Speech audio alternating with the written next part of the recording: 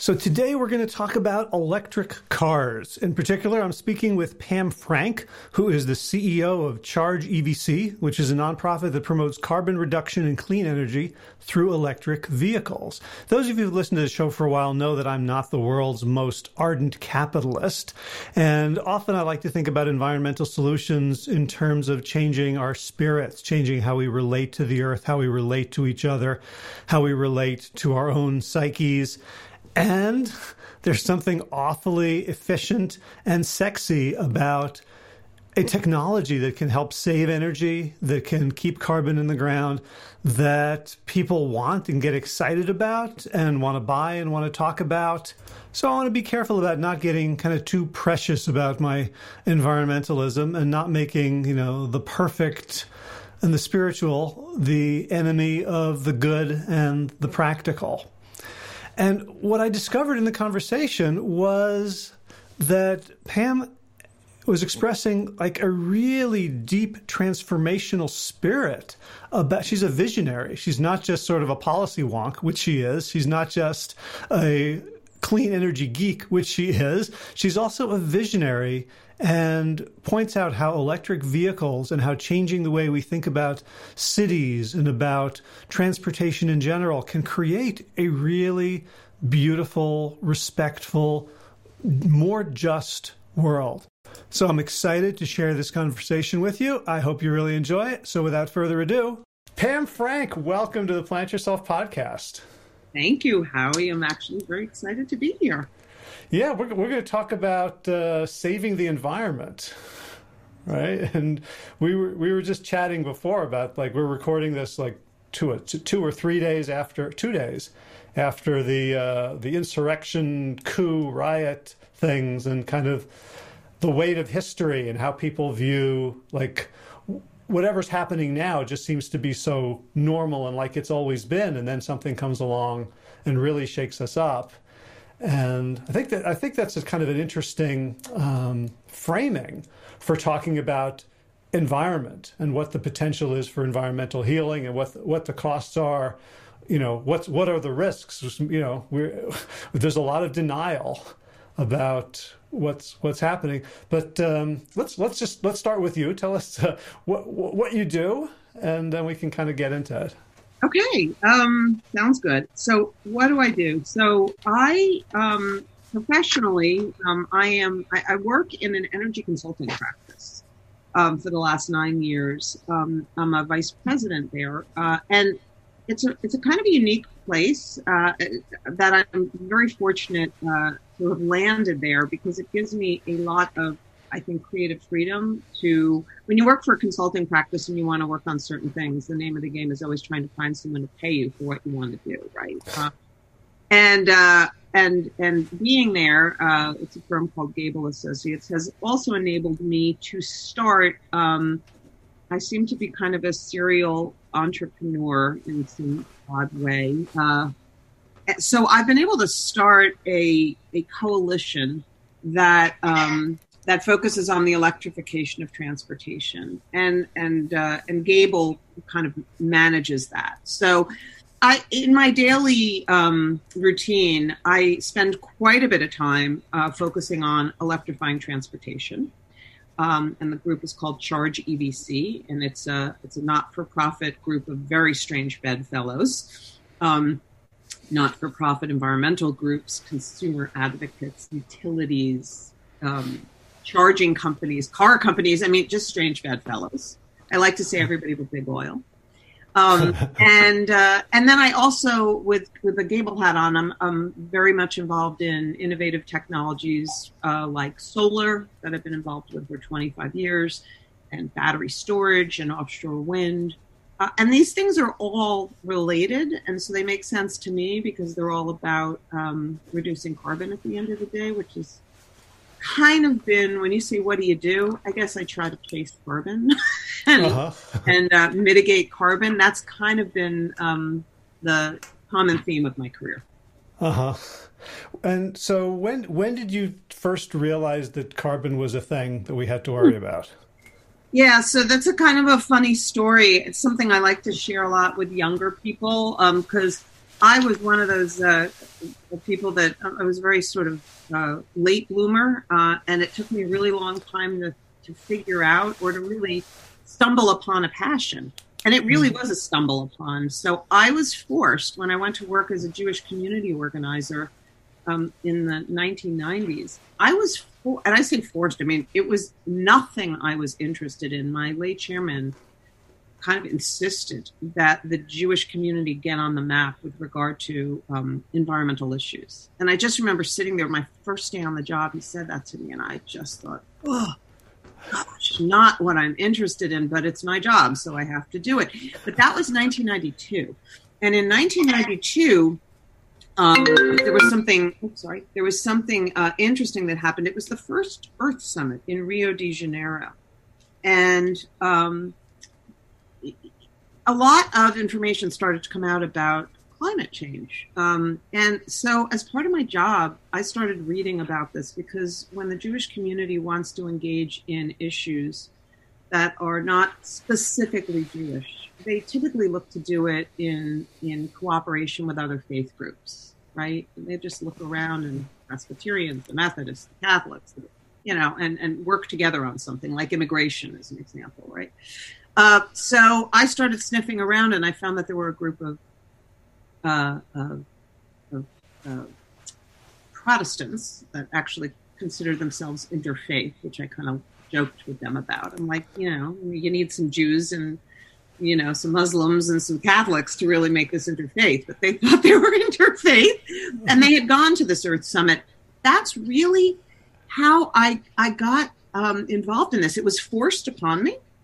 I started reading, which is always dangerous, and it was sort of like watching that pot of water slowly boil, with the frog, realizing most people aren't going to pay attention to the fact that our carbon emissions are rising in 1992 because there was really no impact that you could see. But I remember sort of being environmentally aware at that time, and carbon was not on my radar at all. It was like acid rain and ozone layer. And maybe some, junk in the oceans. But carbon, I think it was only in the last 10, 15 years that I was aware that this was like a real big issue. And so you were like, 30 years ago, essentially, you caught on. Yeah, it's funny though, how I always wonder about why. Different things kind of appeal to different people, right? So I have no explanation, and I've thought about it a lot, about why it was this carbon thing that captured my imagination. Well, what did you see that made you say this is a serious issue? Well, I think, I've always been fascinated. Now, it's funny, when you were talking about the environment, I don't like that word. The reason I don't like that word is because I always feel like it puts human beings apart from something. Like the environment is something we live in, right? But really, it's all intermingled and interlinked. It's more, I like the word ecosystem, right? Because it's more holistic. And I guess I felt, because I've always been awed by this web of life and the interconnectivity of all things, and spent a lot of time thinking about that, even as an undergraduate. I think what I realized is when I was looking at carbon, that this was something systemic, right? It was something that happened globally. It was something that was kind of creeping up on us, and it seemed like an extraordinarily important and difficult problem. So now you could ask me what happened to me in my past that I'd be attracted to extraordinarily difficult, challenging problems. But I think that was part of what was so interesting to me, was also just the hubris of, my gosh, we're performing this amazing experiment with our planet. For the first time, human beings actually being able to influence the atmosphere and the ecosystems was terrifying to me.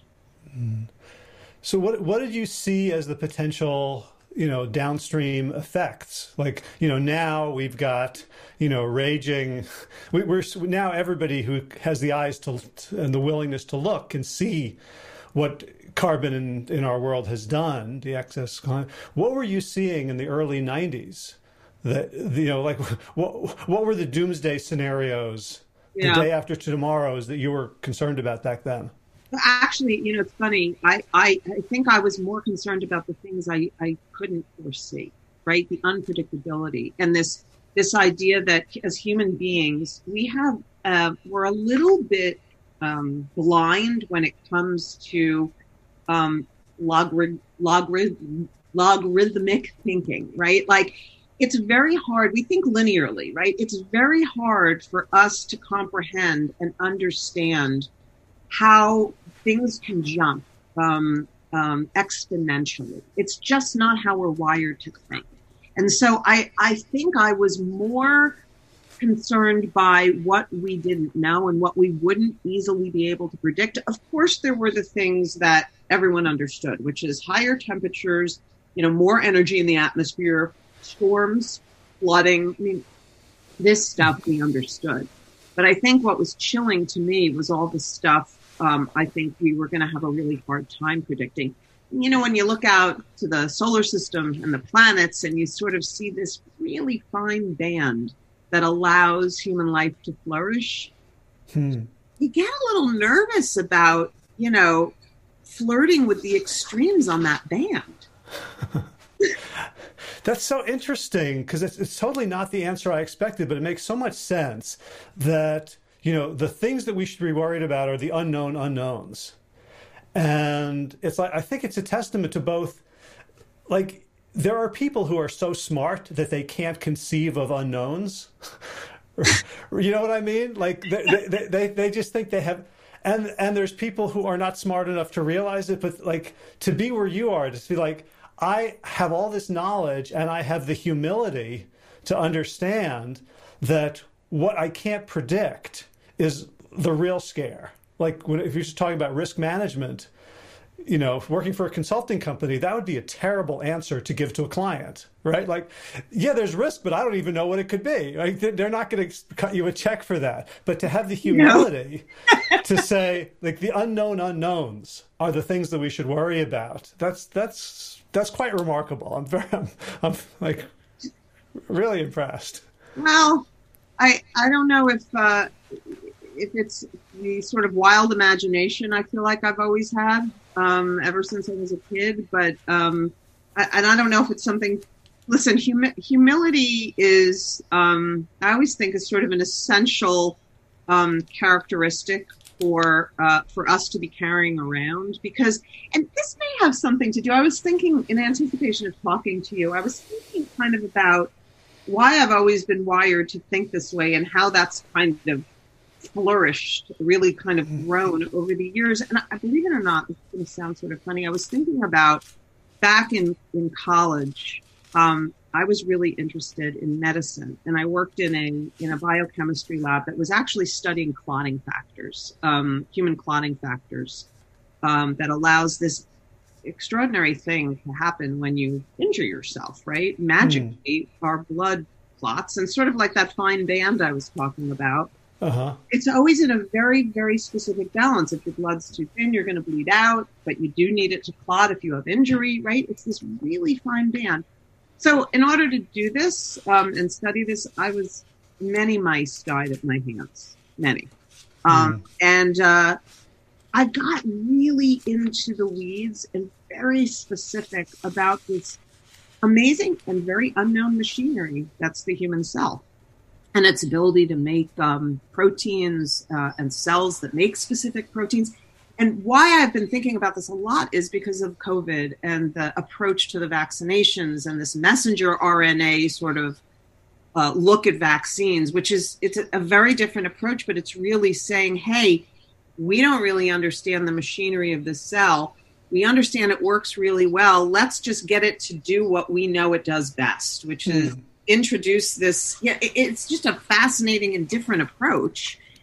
And I realize maybe when you spend time like looking at the elegance of sort of our systems and our biological systems, you come away really awed, quite frankly. You just come away really awed. If I could come up with some great way to explain, what a T cell does to produce a a lock and key mechanism to form something that exactly is going to fit like a perfect combination to a safe to get to a result that prevents illness. It's extraordinary.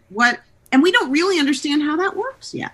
Still, all these years, we don't fully appreciate the immune response and how that works. That's not my field at all, but it's an area that I have just been thinking about a lot lately. And I realize maybe part of walking around with a sense of humility is part of walking around with a sense of awe, right? Or waking up every morning and realizing all these little miracles that happen under our nose. You don't always notice them. It's beautiful. So back to the 90s. You've woken up to the dangers of flirting with the extremes of our atmosphere of carbon, and first summit in Rio in '92. But like when you look at culture, civilization, politics, like everything you could look around and see is going in completely the wrong direction and accelerating in the wrong direction. In terms of the mantra of economic growth, of like bringing growth to third world countries, like everything is producing more and more carbon, and nobody how do you not throw in the towel? How did you see like where can we go from here? It seems impossible. No, so Howie, that's actually, I think, a really good question that keeps a lot of people from engaging in the issue because it's just really overwhelming. Yeah, and so I think you have to, again, stay humble. I'm one person. What can I do to affect some change? And so you start where you think you can make the best contribution. You can't do everything. I'm not going to be like the scientist that invents a way to suck carbon out of the atmosphere really efficiently. That's not what I do. And as you get sort of smart about where you can make your contributions and sort of what the opportunities look like in front of you, right? And you try to take things in little chunks, right, to try to make progress. I think back in the 90s, I was in my 30s. I was a really young person in my 30s, just in terms of my emotional, intellectual maturity. I was working for a Jewish communal organization who, stumbles upon this terrifying prospect of carbon emissions. So what's a Jew to do? Like, what am I going to do in that position? So given where I was at the time, I said, all right, I was doing community organizing. And I'm like, how can we start to infuse a sort of moral imperative in the conversation? And here's an interesting, I don't think a lot of people realize this. So back in the early 90s, we had if you remember that nonsense with the Contract on America, we called it the Contract on America. The Newt Gingrich thing. Yeah, remember all that? And part of the mission in there was this small thing about really disabling the Endangered Species Act.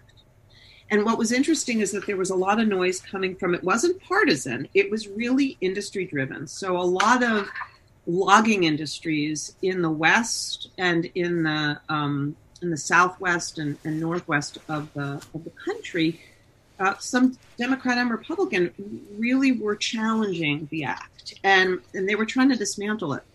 Well, little known facts, the thing that stopped that cold was a bunch of evangelicals that organized the Evangelical Environmental Network, that basically came down to the Republicans. As you know, the evangelicals are and have been a somewhat important constituency for the Republicans, right? And when they were in control, the evangelicals come down to Washington en masse. And do you know what they say to the Republican leaders? They say, stop it. Don't monkey with God's creation. You're damaging these ecosystems. And guess what? It just stopped. Wow. Right? And I remember sitting with that when I learned about it and thinking, damn, that's interesting. And so I realized, and this is sort of my introduction to politics, to try to change the culture and to try to change the narrative, it helps sometimes, a little shock and awe helps. So if I could go down to Washington, and this is going to sound like a setup for a bad joke, it's not. If I could stand down in Washington in a congressman's office with a rabbi, a priest, a nun, an imam, like, which I did, and talk about these things from a very different perspective. First of all, it would be remembered, right? Because it was something different. It was a different way to have the conversation. So we started doing that, and I felt like that was a contribution I could make at the time, which is let's start to change a little bit the conversation and the culture and the language that we use to talk about why this stuff is important. And so I formed a interfaith environmental organization, which I'm thrilled still is going strong today, called Green Faith. And it was state-based. Again, I'm in my 30s. I'm in New Jersey. I'm working through, religious and spiritual communities. That seemed like something we can do. And I'm so proud of that work that's done today, because they're working not just in New Jersey, but nationally and internationally. So that's gone on. And so that's so interesting to talk about coming to a Congress with a bunch of faith leaders, because I remember myself in sort of those days, like I'm like liberal, progressive, fact-based. And that's kind of how the environmental movement talks. It's like, cap and trade. What's the value of the wetland? How many, what are the billions of dollars that are going to be destroyed by converting the wetland into highway or athletic fields or grazing? And it's all, there's intelligence and good data there, but it's not shock and awe. It's sort of converting everything to the common denominator of money, as opposed to the environmentalists are saying God's earth is sacred. The money has not come into this equation. Yeah, so that's an interesting thread to pick up on, because I went from really sort of passion in politics and changing the narrative to where I am now. I mean, I ultimately decided once Green Faith was doing its thing, I think I had I birthed the organization and 2 children and finished a master's degree all inside of 4 years. So I was a little bit nuts. But once I kind of came out of all of that, I looked around and I said, okay, this Green Faith thing, I felt like it needed to take its next step. It really needed somebody with a collar, and I was not going to go to rabbinical school. And I thought, okay, I want to look to do something different. Interestingly enough, Howie, and this is sort of funny, I really wanted, since I'd been talking about ideas and promoting these things that weren't tangible, I really wanted to start making change I could see. And just, you kind of remain open to things. And I was trying to figure out what I would do next. And along came an opportunity with, of all things, a solar company. And I just remember thinking to myself, I should do that.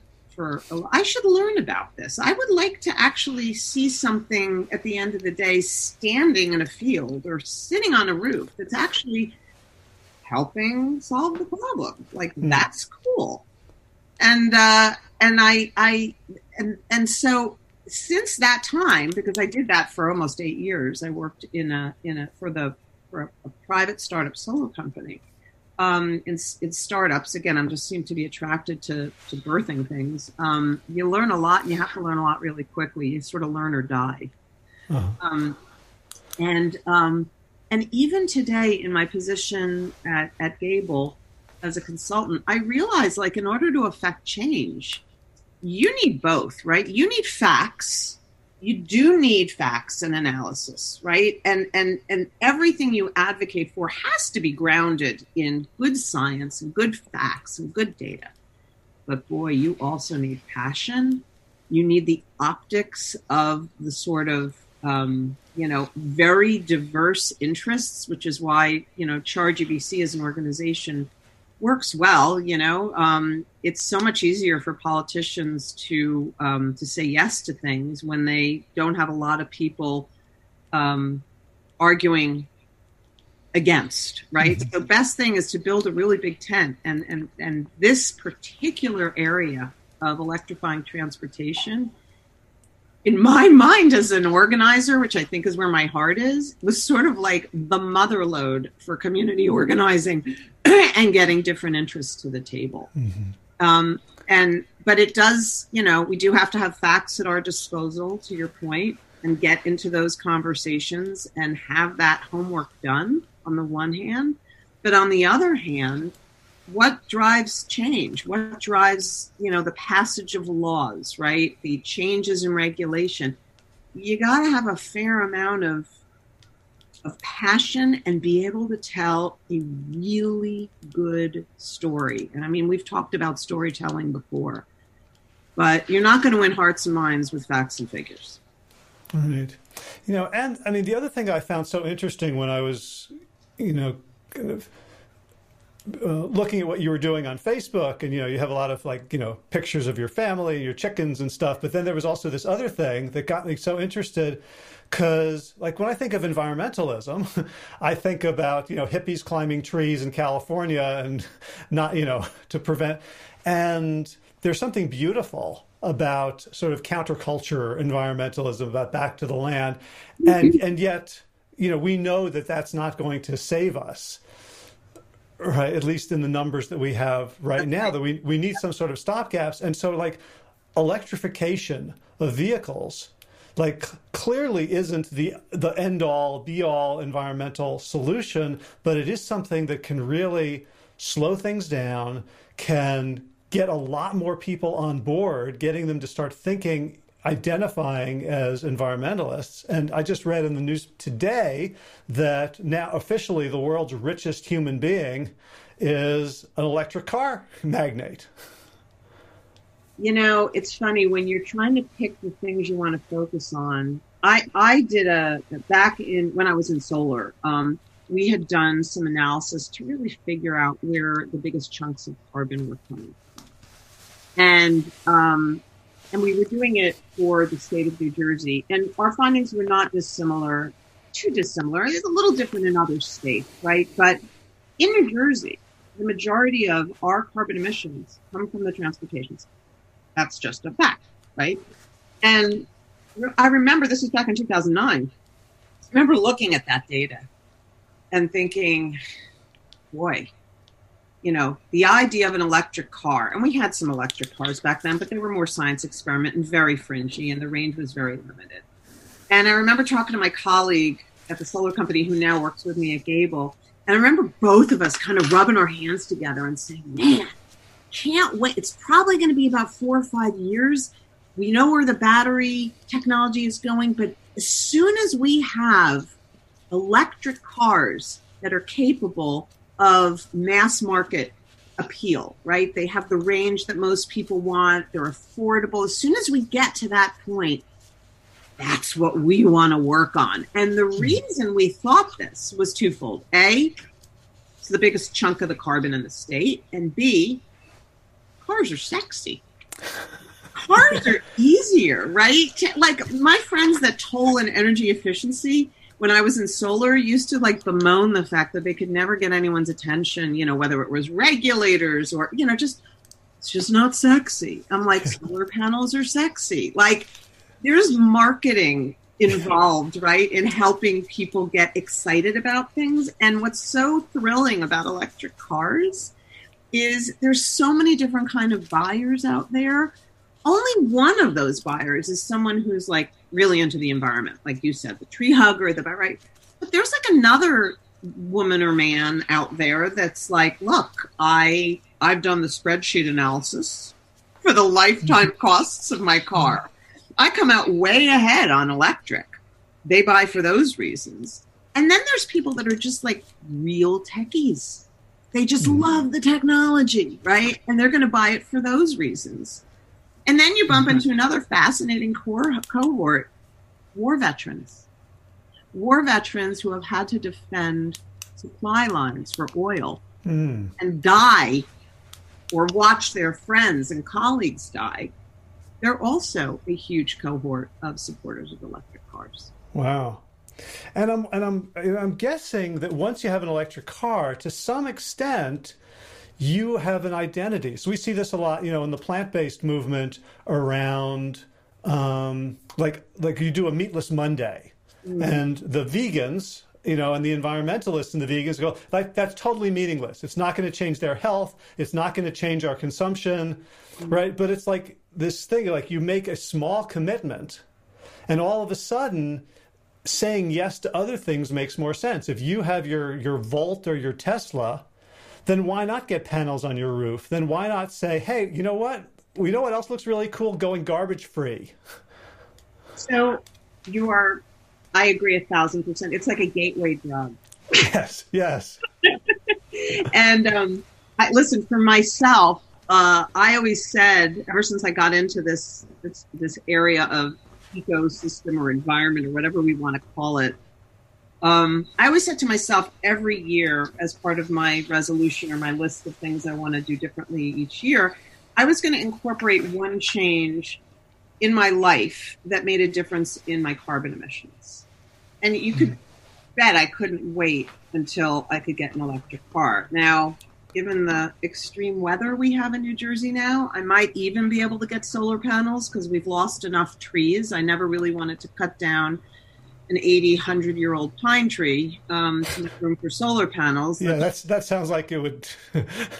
didn't work for me. The math wouldn't work either, I don't think. But we lost them, quite frankly. Anyway, but my point is every year, whether it's like a low-flow shower head or composting or getting chickens so I could eat eggs, protein from my backyard, until I got my electric car 4 years ago, which, since I'm one of these geeks that keeps track of her carbon footprint, made a big disproportionate impact on my carbon emissions. But you're right about it. It is a sort of identity change. What we want to be careful about, Howie, is that we don't want it to, and I saw this with the Prius. With the Prius was a car for white, elite, environmental people. It just was. I mean, we used to joke, I had a Prius, we used to joke that we should all get together and drink Chardonnay with our cars and toast to how fabulous we all are. Right? I mean, it felt like that. Yeah. And what we really want to be careful about, and why I'm so excited about 2021 and 2022 for new EVs, is we're going to get cars and trucks that are going to appeal to broader segments of the population. And in one story I always love to tell, I was coming back from a meeting in Harrisburg, Pennsylvania in the winter. And I say in the winter because the efficiency of a battery in a car is variable depending on temperature and depending on how you drive.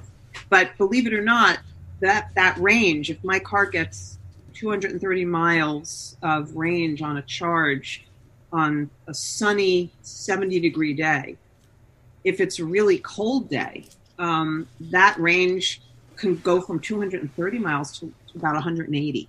So I was driving back on a day like that from Harrisburg, and I had to stop and get some charge. And I drive a bright orange Chevy Bolt, with a B, not Volt, Bolt. And it's very conspicuous. I don't even like orange, but I got it orange because I wanted people to notice. Still, people don't know that I'm driving an electric car. But anyway. Pull into this rest stop in Pennsylvania off the turnpike. And right next to me, literally right next to me, pulls in a really large truck. And you got to understand, like, there were many spaces he could pull into. It's like going into a movie theater, an empty movie theater, sitting down and having someone sit right next to you. It was weird and creepy. And I'm like, before I got out of the car, I looked at him and I'm like, oh, God, I wonder if he's going to give me a hard time. I get out of the car. He watches me charge. Then I get ready to go into the restaurant to get myself a cup of coffee, and he looks at me and he says, when are they going to make those for me? When are they going to make one of those for me? And and then we had a great conversation. It underscored for me, we don't want this technology, like what happened with solar, to become partisan. Hippies, solar panels, Democrat, like for some reason that all got lumped together in some very strange way. Yeah. We want cars and trucks that suit everybody from every political persuasion, and that's what's happening. I know there's kind of an emotional cost to that. Because like when I had a Prius, I was fabulous, and it was, like there is some sort of courage required to say I don't want to be special about this. I want everyone to have it. I always laugh. I say, look, none of the benefits, and we have long lists of benefits that we're able to quantify very carefully. But none of the benefits come to fruition unless these cars are out on the roads, operating en masse and plugging into our electric distribution system. Right. That's kind of what I was so curious about with like the work you're doing, because it's so on the ground. It's really unsexy, although it supports a very, sexy exterior. I'm thinking, I follow a guy named Tony Seba. I don't know if you know who that is. He has like Rethinking Humanity. And he has a slideshow. He's basically saying, like, we're at a point where a few different technological innovations have come together that are going to completely change. Like, he thinks car ownership is going to be a thing of the past within the next 5 to 10 years between solar, batteries, and autonomous. Mm-hmm. And he shows pictures of New York City in 1911 with everything's a horse, with one non-horse drawn, early Model T. Right. 7 years later, 1919, during the middle of the war, World War I, he has another photo. It's reversed. There's one horse and everything else is cars. Yep. And he says it wasn't because everybody changed it was because they were demonstrably better. It was just stupid to not switch. Are we close to that place for electric vehicles? So I love when I'm giving talks. One of my favorite slides is just something you described, because most people lack an imagination about how quickly this turnover could happen, because it was within 20 or 30 years that 60% of households in the United States got cars. And they went from the incumbent solution. It wasn't like they were switching from a gas car to an electric car. They were going from a horse to a car, which the last time I looked, a horse and a car are kind of different, right? So that was profound. And so the question becomes, can we make that transition? Well, you bet we can, right? And this is the big if, we need a whole bunch of things to happen with the cooperation of our governments. And here's where I don't want to get completely down the rat hole and energy geek nerdy on you, but there are profound consequences to our electric distribution system when we start plugging in our cars. Profound. Can you get a little bit geeky with me about that? Yeah. So I'll give you a great example. Most homes that we build today are, when you're building a house and you got to bring electricity to the house, the utility sizes all the wires and the feeders based on, they figure out what's the terms we use are peak load, right? If you've got a house and everything electric in that house is turned on at the same time, you're operating at peak. Okay, you got two girls blowing their hair. You got 3 refrigerators in the basement. You got 5 computers on, all the lights in the house. Everything gets turned up. That's peak. Okay. So here's the interesting thing. Most homes in the United States are designed to peak somewhere around, I'm going to use the word 3 to 4 kilowatts. That's a measurement of energy. Now I'm going to tell you that I have a charger in my garage that pulls not 3 kilowatts, but 7.2. That's double. More than double, to do my math. Okay? So I want you to just think about, now, of course, when utilities design these things, they allow for some headroom. But what we're talking about, this is the most profound thing to happen to our electric distribution system ever. The last time we had, and we use the word load for the demand, for the electric demand, the last time we had something like this present itself was, you might guess, if you could think about the big load that might have come on that's not electric cars. Dryers? Air conditioning. Air conditioning. But air conditioning is seasonal. And it's also different in different places in the country, right? So it's very different. This is not only is this huge load that's about to come onto our distribution system, but it's load that moves around. We've never had anything like that. It's mobile load. And not only is it load that moves around, but what's a car, an electric car? It's really just a battery on wheels, right? So if it's a battery on wheels, can it actually also supply electricity to our grid or our home as well as consume it when it needs to be charged? Yeah, that's something we call vehicle to grid. So that's just a taste of how profound this is, because now I've got an electric car. Now, not today. We're a little bit far from that. Well, actually, I say far. A few years, I think, in a few years, we're going to see more what's called vehicle to grid capability. When we're going to be able to take our car that's in our garage, and when my power goes down, I got a big battery sitting there that I can use to power some things in my house. Right. Right. So the idea is that there are going to be certain peaks that are greater than what we have to deal with now, but on the whole, the consumption is going to go way down because of efficiencies. Consumption is actually going to go up, right? We're going to consume a hell of a lot more electricity because we're translating all of the energy we use in fossil fuel to electricity now, right? For our transportation sector. So overall, electricity consumption goes way up. We have, for the first time, some tools to be able to manage when and where that load presents itself, right? I could say most of my charging is going to be done at home at night. And by the way, at night, consumption's way down, right?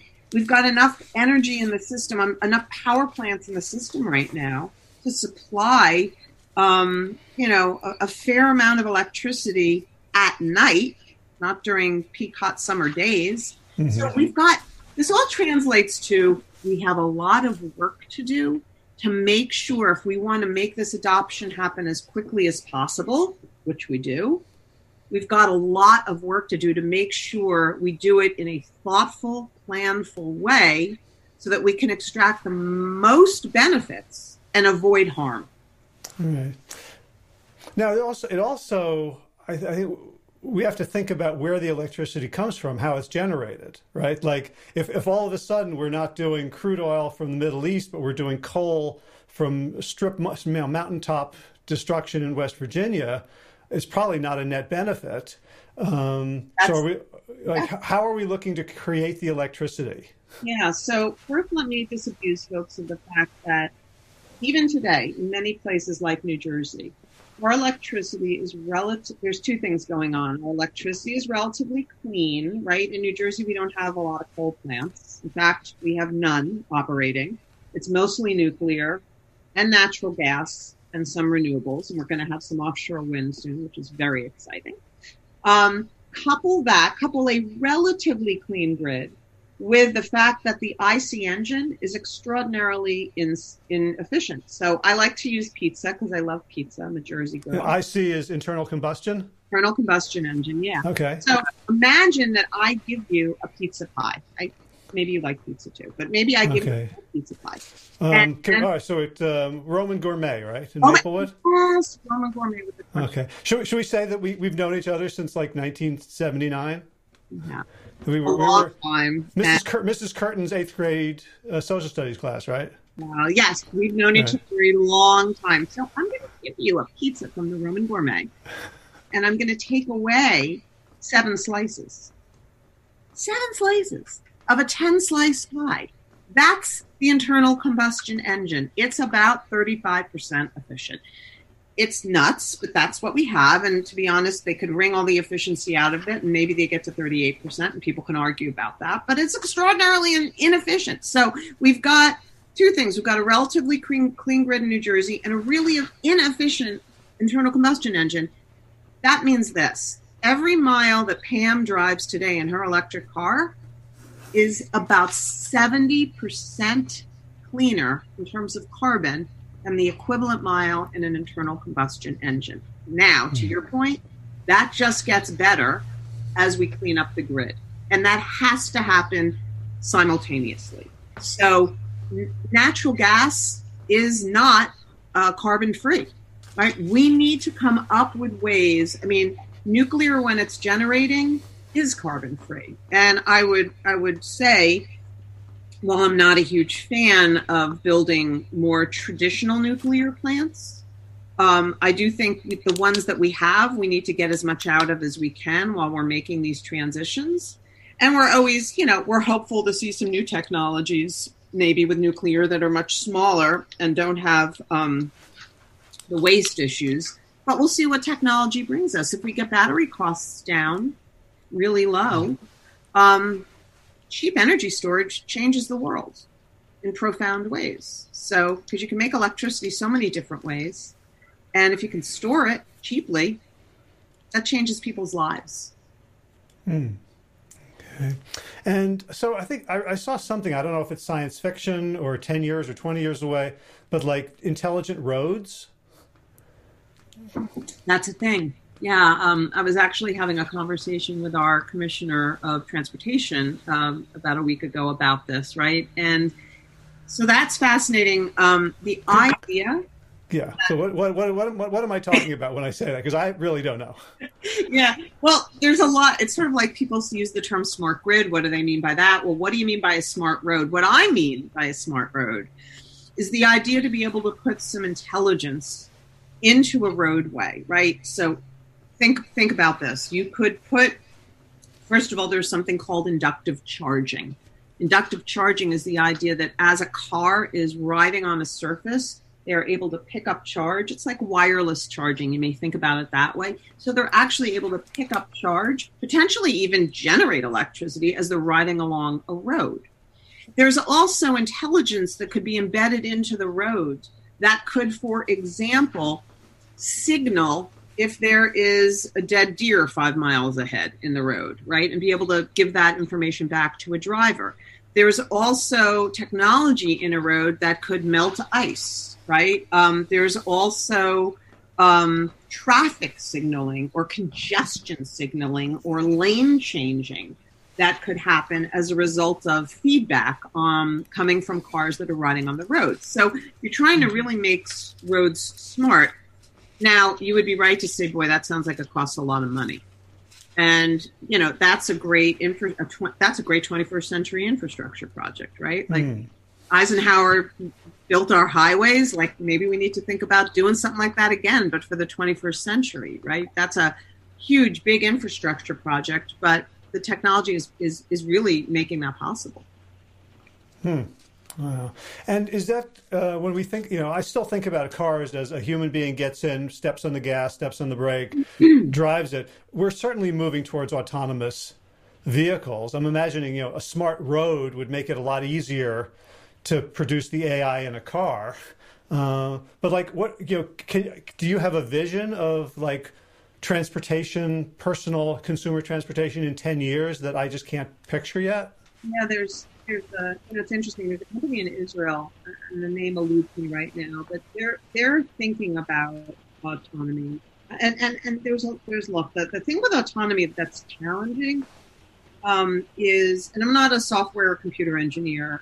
What I understand about the challenges with autonomous driving right now is really, if you've got a roadway where it was just autonomous cars, that's an easy problem. That's something that we could do today. Yeah. The problem becomes when you introduce humans and human drivers with autonomous cars. And we're very hard to predict, humans. Right. So essentially it's a legislative problem. Like if we could legislate, okay, only autonomous cars from now on.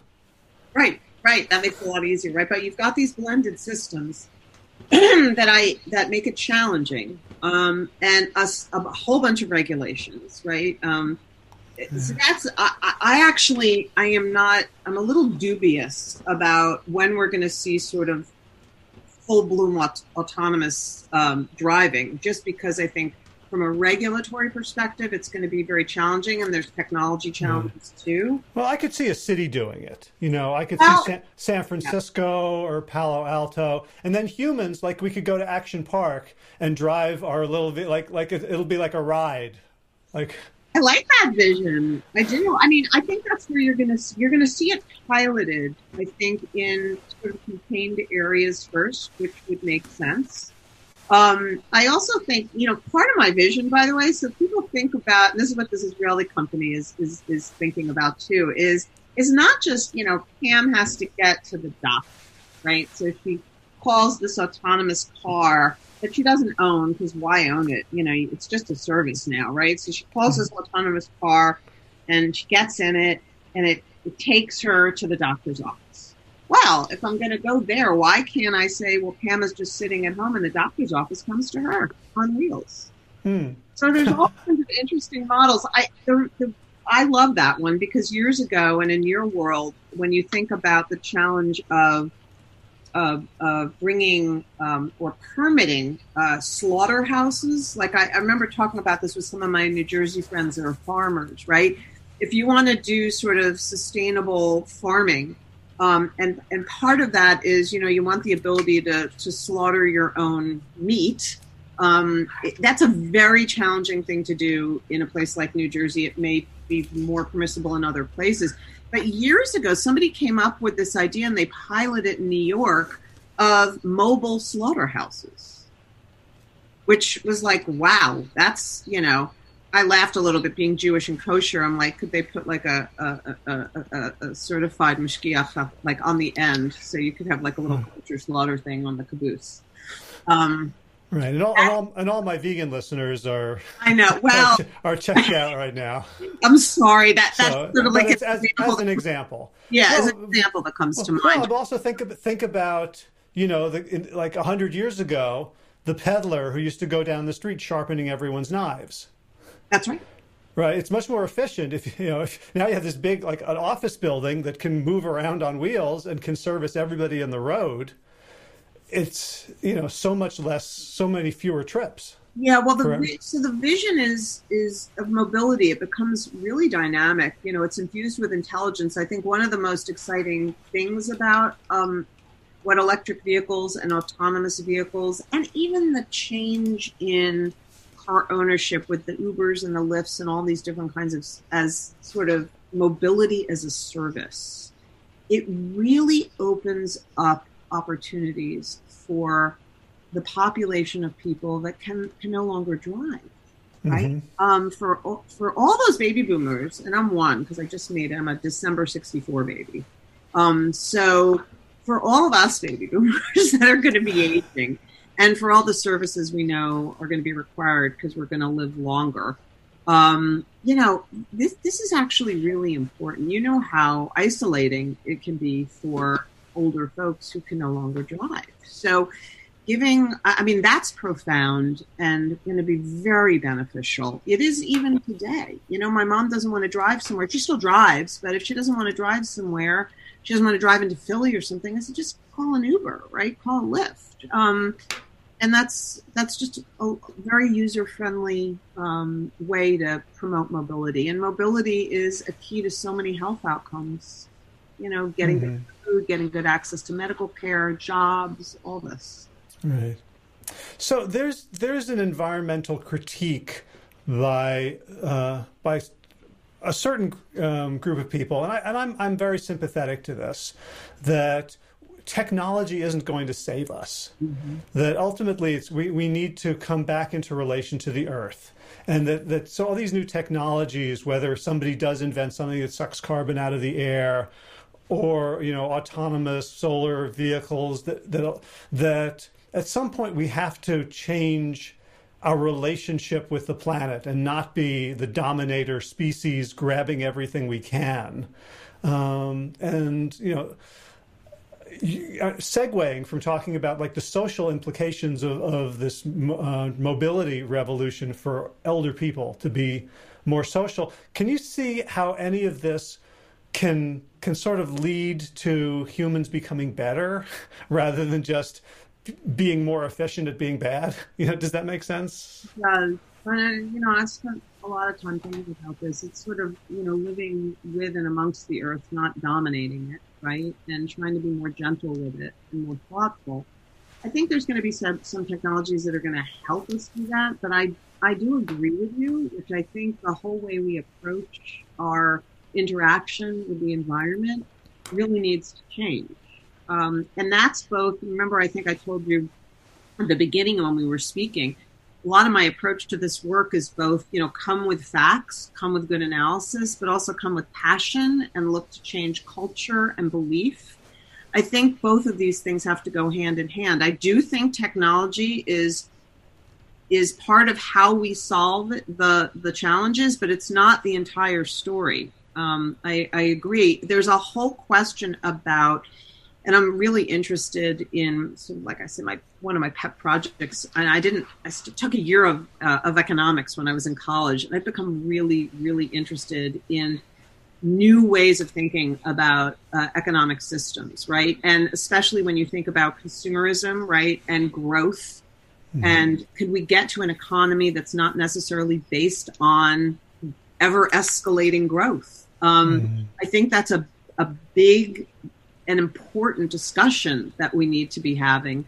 I'm not going to put a label on that. That doesn't necessarily make me a communist, a socialist, whatever ist you want to say. I think there's a profound new conversation that we may be ready for soon, just because of some of the challenges we're experiencing.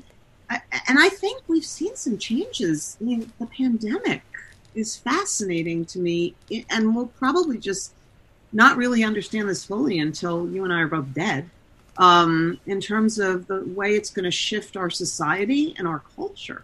Mm. How many people do you know today that that you suspect may have been changed, right, by having to shelter in place, and it forces a rethinking of a lot of things we just held as firm assumptions. Yeah, it's hard to know, because part of me thinks as soon as this is over, everyone's going to go back to doing things exactly the way they were before. Part of me thinks, like, there are so many things that I appreciate now that I didn't appreciate before. Like, why would I go out to eat? Oh, it was for, convenience, someone else cleans up. No, it's to be out seeing other, like, there's a whole other social dimension that wasn't so clear to me. Well, it's hard to know. Like, so Howie, you and I are one cohort, right? I think about my 18-year-old son, who was literally, he was conceived like several days before 9/11. I'm just one of the people that knew when she was pregnant right away. I didn't want to have coffee in the morning. That was one of my big signs. I wake up and I'm just like, ooh, lost my taste for that.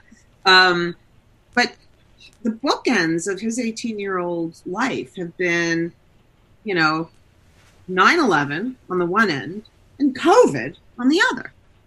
And so Max that's his name. So Max's way of thinking about the world is so profoundly different than you and I. And he's just been shaped by things that we all thought were unthinkable. He now takes those, I'm not going to say he takes those things for granted, but I'm just going to say his imagination is much broader than ours may have been, about how the world could be, what could happen, and even the prospects for change. Right. So when you were talking earlier about just, the blood and the atmosphere and those very, very thin margins where we're okay inside a range, but when it gets below or above, I drew a little diagram to maybe talk about later, and I drew a donut, and it's based on this idea of like donut economics, by Kate Raworth, basically saying what you were saying, like, can we have, like, the donut itself is the livable, the inside is all human beings living a life of dignity, where they have enough, where there's not poverty, disease, suffering. And the outer limit is the limits of our earth as an economy. Right? Like, economics and ecosystem should be exactly the same thing. Right? So, well, that goes to the point where you start to realize, and even economists, I'll say sort of enlightened economists, realize that there's a finite amount of resource, and which is why when you think about energy and energy systems, it's much more interesting to think about what we would call capturing flows, which are recurring and renewable, rather than fuels, right, which are finite. And, and so, and to your point about, people just having enough, that's, I was a big fan of Mad Men, which was a television show. I just got around to watching it during the pandemic, 10 years. Yeah. But one of the interesting things I liked about that series was that, it takes place in the 50s and the 60s, and you start to see the beginning of wild consumerism and how the advertising world, who was so keyed into the psychology of or manipulating our psychology, right, to make us want things that we didn't really need and didn't know we wanted before they told us we wanted them. So it's so interesting because I think, well, why couldn't an advertising world today really start reshaping? I mean, it does take a village. It's going to take, the rethinking about even how corporations are going to figure out how they sustain, what is the appropriate level of growth? What is the, are you ever chasing the sort of next big thing to just keep growing? But I think there's a good and thoughtful conversation for us to start having about these new growth models. And hopefully in the universities, hopefully some of the crops of students that are starting to go through and come into their own academically and in positions of influence, hopefully they really can start to move or shift some of our thinking. And I think it's entirely possible. It is a if ever an opportunity presented itself to think about big, new, bold ideas, it's climate change, global pandemic, coming to terms with racism. I mean, we've got all these big things happening right now. We should be challenging everything. Yeah. So I got two more sort of sci-fi type questions for you around transportation. So one is, I spent a year in England, and I didn't have a car and didn't need a car, and the public transportation system was awesome. Yeah. So far, the solution, the capitalist solution to transportation in America has been individual, based on the individual car. And arguably, all the expenditures from Tesla, you could, you just buy buses, like green buses could be more efficient and sort of moving. Is there a space for public transportation? Maybe it's a different conversation after COVID, but for sort of commons as opposed to individual, consumer solutions. So let's think about it as a system where I think public transportation for moving big chunks of big groups of people around is going to be an important part of the system. But I also think there's going to be micro-mobility solutions that are going to be more dominant in certain areas like cities. So things like electric scooters, electric bikes, even very small electric cars that can get people to specific areas. One of the biggest issues with transit is that last mile problem, right? Where transit, and we know this from working with communities in urban areas that don't have cars and they have to rely on transit to bring them to jobs and other things they may need. And the transit only takes them so far. So there is a way to solve this where you combine transit and micro-mobility solutions. And then I think in between there are always, I think driving is very American, and I'm not sure that ever really goes away. Just as when you were hypothesizing that maybe car ownership goes away, I think a lot of people are going to opt not to have cars, but I think there may be some people that always are going to want to have cars. I don't know how big that population is going to be, and maybe it depends on if you're more of a rural person or an urban person, and how much you like to trek off and explore. Yeah. So if we're going to have these micro mobility solutions, they're going to be piloted by humans, presumably. Cars and scooters aren't going to be autonomous. Bicycles and scooters. Do we get our own lanes then, so we don't mess up the autonomous motorized vehicle?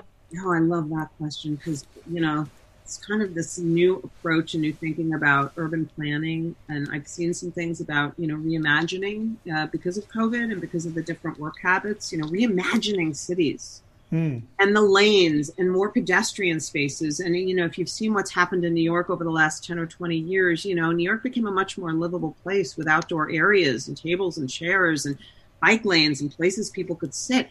But now what's being contemplated is the entirety of Midtown and so many offices or companies that may not elect to return to Midtown. They're thinking about, converting some of that to residential. And when you think, that can really start to change how a city could be imagined and what it could look like. And you are going to need those different areas, right, for certain kinds of mobility options. You don't really want a transit bus sharing a lane with an electric scooter. Yeah. I will say, electric bikes are a huge industry right now. They've been growing pre-pandemic. I was on one. I'm a bike snob. Like, why do I need a motor? I was on one in New Orleans a year ago. It was so much fun. Well, I'll tell you, I love it because I was in Bermuda a few years ago, and my husband, he doesn't really love to bike. Mostly, he's a little older than I am, and a lot of people have in electric cars. We call it range anxiety, fear of running out of charge. Well, for people on bikes, we might call it like elevation anxiety because how am I going to do that hill, right? Yeah. But when you have an electric bike, it takes all that away. So maybe people that didn't bike before, would consider biking now. I just know in Bermuda, I spent literally 2.5 hours on my bike, pedaling most of the time, right? It's not like I wasn't getting any exercise, but if I felt like I needed to cheat, it was there for me. Yeah. That. It's so interesting that an electric bike is such a game changer, because I remember this now 20 years ago being tantalized by, I don't know if you remember this, Project Ginger by Dean Kamen. So Dean Kamen was this inventor, just sort of, he was like the Elon Musk of his day, like crazy smart. He had invented a wheelchair that goes upstairs and it was gyroscopic. It was, obviously a very small market. And then he announced this other project that was going to change the world. And like Steve Jobs and all these tech billionaires, titans, were nobody was saying what it was, but they were all saying this is going to change the world completely. Steve Jobs said this is the biggest invention since the computer. You know what it was? The Segway.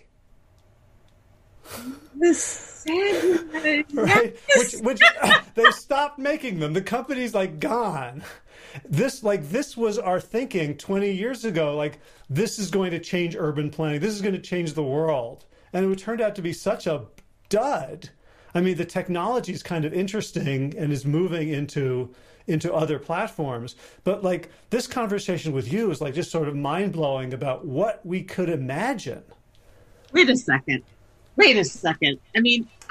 you've got me so curious. I'll have to go and follow up about like why Segway failed. Because by the way, I've never been on a Segway. I've always wanted to try a Segway because they look so cool, but I've never been on one.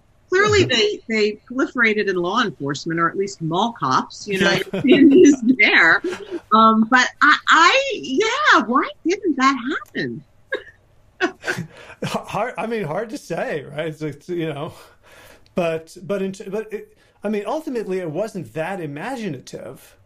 It was sort of like individual solutions. And I had a tiny fear about this conversation just being like really wonky and technical about issues of, transportation and charging stations. And instead, it's like this most, wild, psychedelic, futuristic discussion of what humanity could be on this earth, part of an ecosystem rather than glommed on top of it, sucking all the resources up.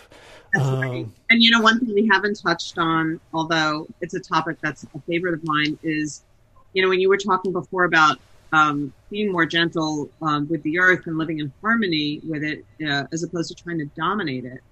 Yeah, I think one of the things that happens over the next 10 or 20 years is that we start to understand everything we never really imagined when it comes to animal intelligence.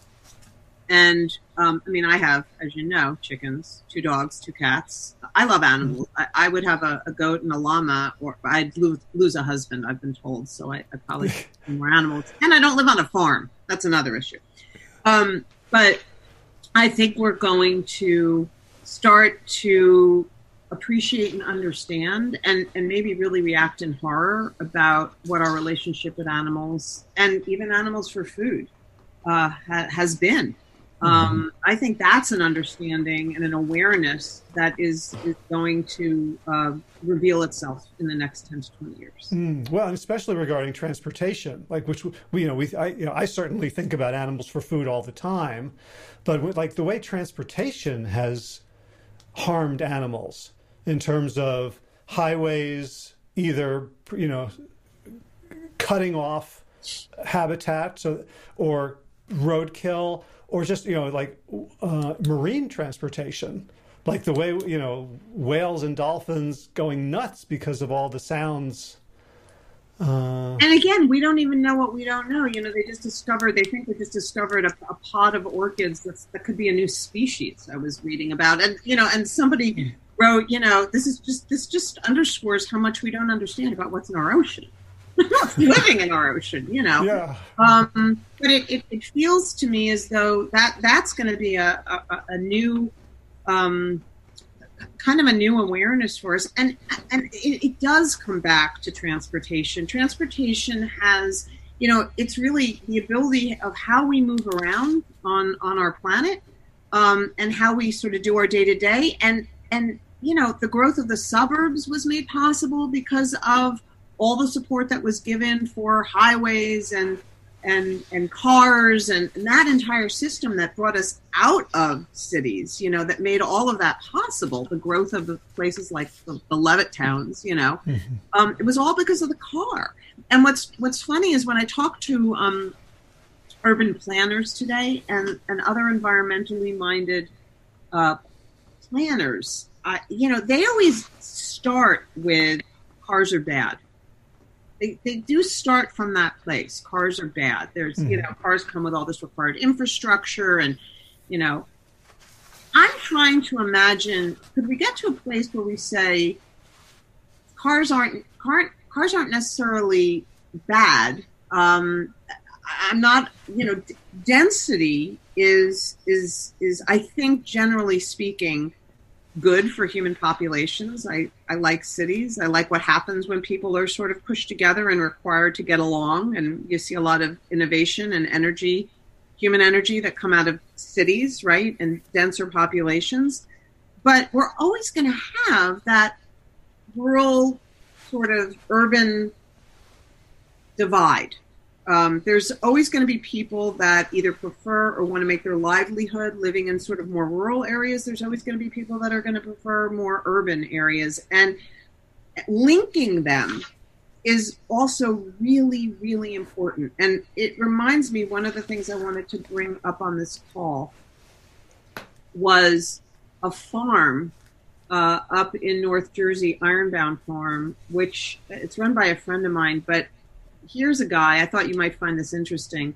He's a committed environmentalist, but he's also he's got a lot of interest in reforming criminals, people that have previously been incarcerated, people that have previously been incarcerated, and trying to bridge the sort of urban-rural divide. He has a property in Hunterdon County where he makes cider, and he brings people from Newark, New Jersey that have been previously incarcerated that have been working his farm for the last 4 years. And the farm is all sustainably based and incorporating lots of different crops and trying to basically figure out these and unlock these magical synergies. that happen, in a truly organic and sustainable small farm, and kind of create an economy and a community that's very local based. But it gets to this point of this urban and rural. These are two really different populations, and the more that we can link them in meaningful ways, I think the better off we'll be. Yeah, I mean, when I look at sort of the broad sweep of history, cities don't seem to have been sustainable, right? Like when you look at like where the big cities were in the Middle East, the first cities, it's desert now, right? And it wasn't desert then. They didn't build the city and like, hey, look at all this sand and rock, let's put something here, right? They were like lush. And so the history of cities has been the power in the city sucks the rural area dry. And like, are we going to keep doing that until like the world is destroyed? Or, because like New York is like vibrant and great, and Tokyo and Chicago and San Francisco, like over 100 years or 200 years, maybe, but 1,000 years, the way we do cities has not been sustainable. So it's like, I wonder if there's urban planners who are looking, with a real historical eye to what would it take to create something where the city ecosystem is regenerative rather than creating deficits. Yeah, a few years ago, I ran across some writing about this idea that, if you just take kind of an urban area and you start to build out concentric circles, right, around it, where food production, as an example, is kind of happening on the wide periphery, right, and is able to support the urban, that urban area. And so it's sort of a self-sustaining ecosystem. But it does take into account urban populations, ex-urban populations, and then more rural populations in a way that's mutually supporting. Right. And that's kind of an interesting, and again, when we're talking about new economies, that's kind of an interesting and new way to think about how communities could be built to exist. And their sort of commonality, right? Their common shared purpose in preserving that outer ring and everything that goes on the sort of inner core and helping them interrelate. I get interested in that stuff because I see when you look at our politics today and when you look at the electoral map and you see rural looking a certain way and you see urban looking a certain way, we need to start figuring out how we talk to each other. And maybe how I relate this back to transportation is, how we're moving the goods and services and people and relationships that are essential to life and linking them in these ways that take into consideration everything we need to live, which is both, some of that's rural based and some of that's more urban based. Yeah. And so interesting because I'm thinking back to what you said about the messenger RNA around like science has made probably a giant leap forward in immunology by mimicking, by being, again, humble about what we know and just letting nature do its thing.